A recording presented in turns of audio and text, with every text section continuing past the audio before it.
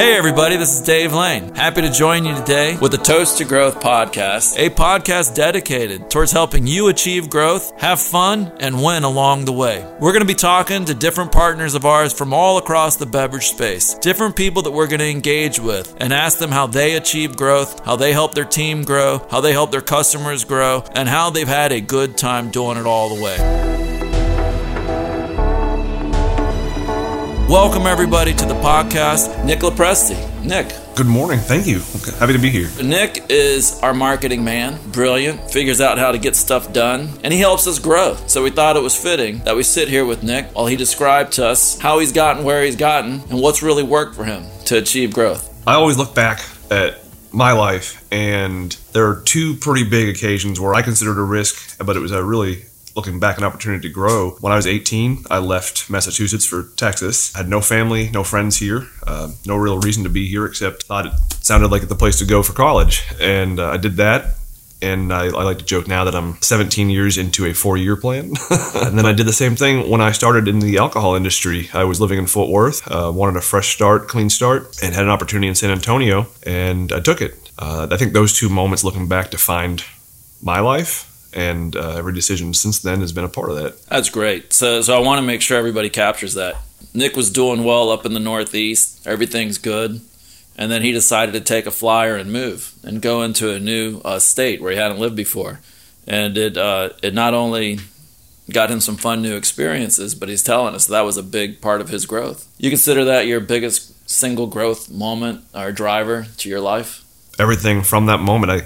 I'm coming up next August will be I'll have spent more of my time in Texas than in Massachusetts, and all of that has been as an adult, learning and growing, and no safety net, and just trying to make it on my own. So I do everything from that moment has led me to today. So Nick, why don't you put if you're 50-50, why don't you have a flag of Massachusetts on your back wall to join your Texas flag? The Commonwealth is not as proud as Texas. Lord, I know the Texas folks are proud. There is no doubt about that. I had the good fortune of meeting Nick when we started working together at RNDC. You know, right away, when Nick came on board, I realized that we could more completely partner with marketing to amplify the effectiveness of the sales team, calling on the chains. And I think it's been a good adventure so far. And obviously, you have a lot of stuff that you push forward and that you drive with. What's something that fires you up? Like when you need to get that energy going and rolling, what fires you up? I'm motivated by loss because I hate losing more than I love winning. Oh Lord, you're gonna get me on that. I do. It's the realest thing. And my biggest motivator for work and professional life is I never want to go back to where I was in 2011, where I was working 2 jobs, one during the day at sales, one at night in a gas station. I was doing it to get by, but I never want to go back to that. So my career motivation is to never go back to that moment. So it's what do I do to make myself better, to further distance myself from that? Pain of loss sucks. I hate it. I've been competitive my whole life in sports and work, and I hate losing. You know, they do say you learn more through a failure than you do through a success. So you would say that's how it works for you. Absolutely. Yeah. All right. Well, then I'm gonna push you a little bit. Maybe the easier statement is, what did you learn from failure? But I want to know somewhere where you won, and then that really drove powerful change. Anyone that has hired me, I've wanted to prove them right, and getting the roles has been a success for me personally. But I've always wanted to prove that person right. It's why I actually had such a huge issue leaving Southern, or Glazers when it was still Glazers, is because they're the company that hired me from Fort Worth to move to San Antonio. I felt loyalty. I felt like I'm going to prove you guys right, and you took the chance on me. But it was the right choice to leave, and I'm happy I did. But anytime, like especially going from consumer insights into trade marketing management, that took a couple grade levels. It took Robert Olivares and Scott Lambert going to bat for me. I just want to prove them right. So my success, I guess, is fueled by wanting to help prove them. I don't know. You still got that you use that chip to drive yourself forward, man. I do. Yeah, you're like, screw you guys. I'm gonna go rock this stuff because I ain't gonna lose. Right. So it's not in my head. What's that? Losing's not in my head. I hate it, but so I guess it is in my head a little bit. But it's not in my head that I'm going to fail. That's not going to happen. So I'll do whatever it takes to. That's good. That's good. You know, a lot of people get fearful of victories, and they're fearful that they're going to lose. You shouldn't do it. Just kick it in its teeth. Yeah. Well, and you know that I love Tom Brady. I do know you love Tom Brady, and you know I love Tom Brady now. Well, you should. But he, and it's not his quote. He's attributed it to someone before him. But his quote, it was either about Super Bowls or rings or victories. But he always said, he's like, when people ask me what was my favorite victory or Super Bowl, he always says the next one. Amen, man. I am loving that, and I guess the proof is in the pudding on that one. Yeah, because he's got 7 of them. So you're a strong athlete, I'm sure, but you know, you didn't land a career in the NFL, and so I'm curious, when did you know a career in the beverage industry was right for you? When did it start really hitting its stride, and you felt good about it, and it just seemed like it was right? For me, it was really probably my 6th or 7th year in it, and it was when I joined the R&DC marketing team. To that point, I'd only been in sales, retail wine mostly, for 6+ years, and I mean that was 6 days a week, every Sunday for 6 years, and holidays crazy. And I didn't know, I loved it. It was good to the family. I worked hard, so I earned my paycheck. But then when I joined the team and started seeing the industry as a whole and all the reach and the people in it, I saw there might be a real future in this, not just day-to-day in the market, so that I can stop working in the business and start working for the business. So it took 6 years, but it's almost been a decade now. So it's amazing. Yeah, it goes by fast. But especially because the last time I was up in Fort Worth was about 10 years ago before I moved. Who knew? Who knew how it goes by? But yeah. 6 years. 6 years in the industry, and there's the future. Yeah, right on. You know, it's what I like about you finding your path in the industry is that a lot of people get in because it's kind of fun and interesting, and it's something that they can relate to, or they have some kind of passion around the learning. And I know that was an early indicator for me. I just like to learn, and So I was getting into finding out about all these wine regions and distillation methods and all that, and but really kind of got it even more is the fun you can have and the joy that you really discover in the industry. You know, people aren't really that upset when they're talking to you about their favorite wine varietal or what they want to pair with food, and it's just such a great social lubricant, and it's just a killer job. But the other thing that I found to be awesome is with all of our networks and all of our supplier partners and all of our customer partners, there are so many avenues for growth. Yeah. And you know what? I'm happy with the growth I've achieved in my career, but what really fires me up is the growth I help others achieve. Mm-hmm.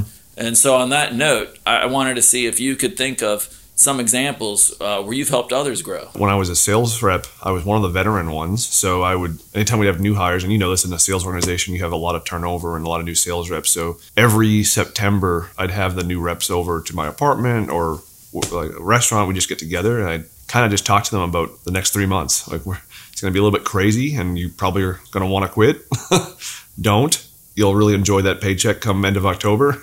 So I took a chance to teach them at that moment. And then now, 3 years into the marketing team and with 3 roles in the company, I try to reach out to the new hires, get to know them. We got to know our producer a little bit through a couple calls. And that's really how I guess I try and, I'm not in a leadership role, but it doesn't mean I can't be a leader. And I try and just show them what I've learned and if it helps them at all in terms of my growth for their career, great. And if they just take away a good conversation, then that's good too. I think a lot about this kind of stuff, and you said you're not in a leadership role. I actually think that all of us in our lives are in leadership roles. There's the leadership roles that a company assigns you to, right? Mm-hmm. There's roles that need to be filled, buckets that need to be filled, tasks that need to be done, whatever. And look, those are more clear-cut, standard perceptions of leadership roles. And I think that yields a little bit of control that maybe doesn't exist if you don't have that role ascribed to your name. But I think you actually are demonstrating bigger leadership because you're working with a lot of strong-willed folks who are pretty confident in who they are. And I feel, and I think this is a big growth tool, I feel the strongest leadership comes from influencing. Mm-hmm. I think the control is an illusion, actually. You know, my opinion is that I could be thinking my day is the best day in the world and I could trip on a curb and break my leg. I don't have any control on that. It just happened. But influence is powerful. Yeah. and that's I know from working with you on my team, I appreciate your influence, and I think those who master influence are more ready for the standard leadership roles later. Well, and when we did that Strengths Finder a couple of months ago, one of my top 5 was woo, and that's what woo is the ability to influence, win favor, and I like that, and I think it's part of why being in this organization is good. It's a sales organization, so it's good to help win favor and influence people. I'm 35 now, and I hope to have another 20 years plus influencing the organization for the better. That is awesome. So I have one more question for you on influence. So what are your go-to podcasts, go-to books, go-to resources that you use to help make sure that you stay growth focused and always winning? I don't know that it has a lot to do with growth. I listen to the Pat McAfee show probably 2-3 times a week, and it's a sports focused. He used to be a punter for the Colts. I don't know if you probably remember watching football, but that one's a little just fun, and it keeps you on your toes a little bit. But specifically for growth, nothing in the realm of podcasts so much, but I'll listen every now and then to a couple psychological ones. Brene Brown. Okay. My wife listens to Brene Brown. Yeah, she's great. I go back actually to some of the books from college. I'll reread the Tao Te Ching a lot. It's a simple little Eastern philosophy book about knowing your place and in the world, not just like getting your spot, but more of a how you can fit in with the world and the flow of nature and time. And it's like it grounds you. And for me, that's pretty good. Inner peace, I think, helps you grow. And then I don't know if you ever read Tuesdays with Maury. Yeah. I read that a long time ago. I still Mitch have it. Long. Yeah. I'll read that. And then Malcolm Gladwell's Outsiders. Yeah. Yeah. So I'll reread those from time to time, especially as time goes by and you reread his book about 1,000 hours to be good at anything or great at anything. Yeah. It's like, all right. Yeah. But for Nick, it's just 1,000 because that fucker is really good. I don't. But I do need to expand. And like you recommended the new book that I read, and I'm working on another one for our team. And yeah. What marketers don't know. I was wondering if you were going to drop that. Yeah. Smart, he should. Malcolm Gladwell has another book he wrote before that was David and Goliath, and it was really about how small firms and small task force and small teams can overwhelm the more established bigger teams just by being more focused on the mission. So I'd recommend, if you like the Gladwell books, I'd recommend that. But look, that's awesome. So just as we leave, if you were talking to your dog and your dog did something bad, I want you to tell us how you would. I want you to act out. What would you say or do to the dog to get it to behave, and put some emotion into it. What would you do? The dog's right in front of you. The dog just did something bad. What are you doing? She's pretty good. So, Anakin, you know better. And she looks and she'll tuck her tail and probably start walking towards her kennel. And I'm like, all right. There it is. Look at that influence. He doesn't have to get crazy. He just uses that influence. Well, look, Nick, I appreciate your work as a partner. I appreciate your time in on this project. I appreciate you working with us. And let's keep doing more fun growth things like this. Thanks. Absolutely. Thank you.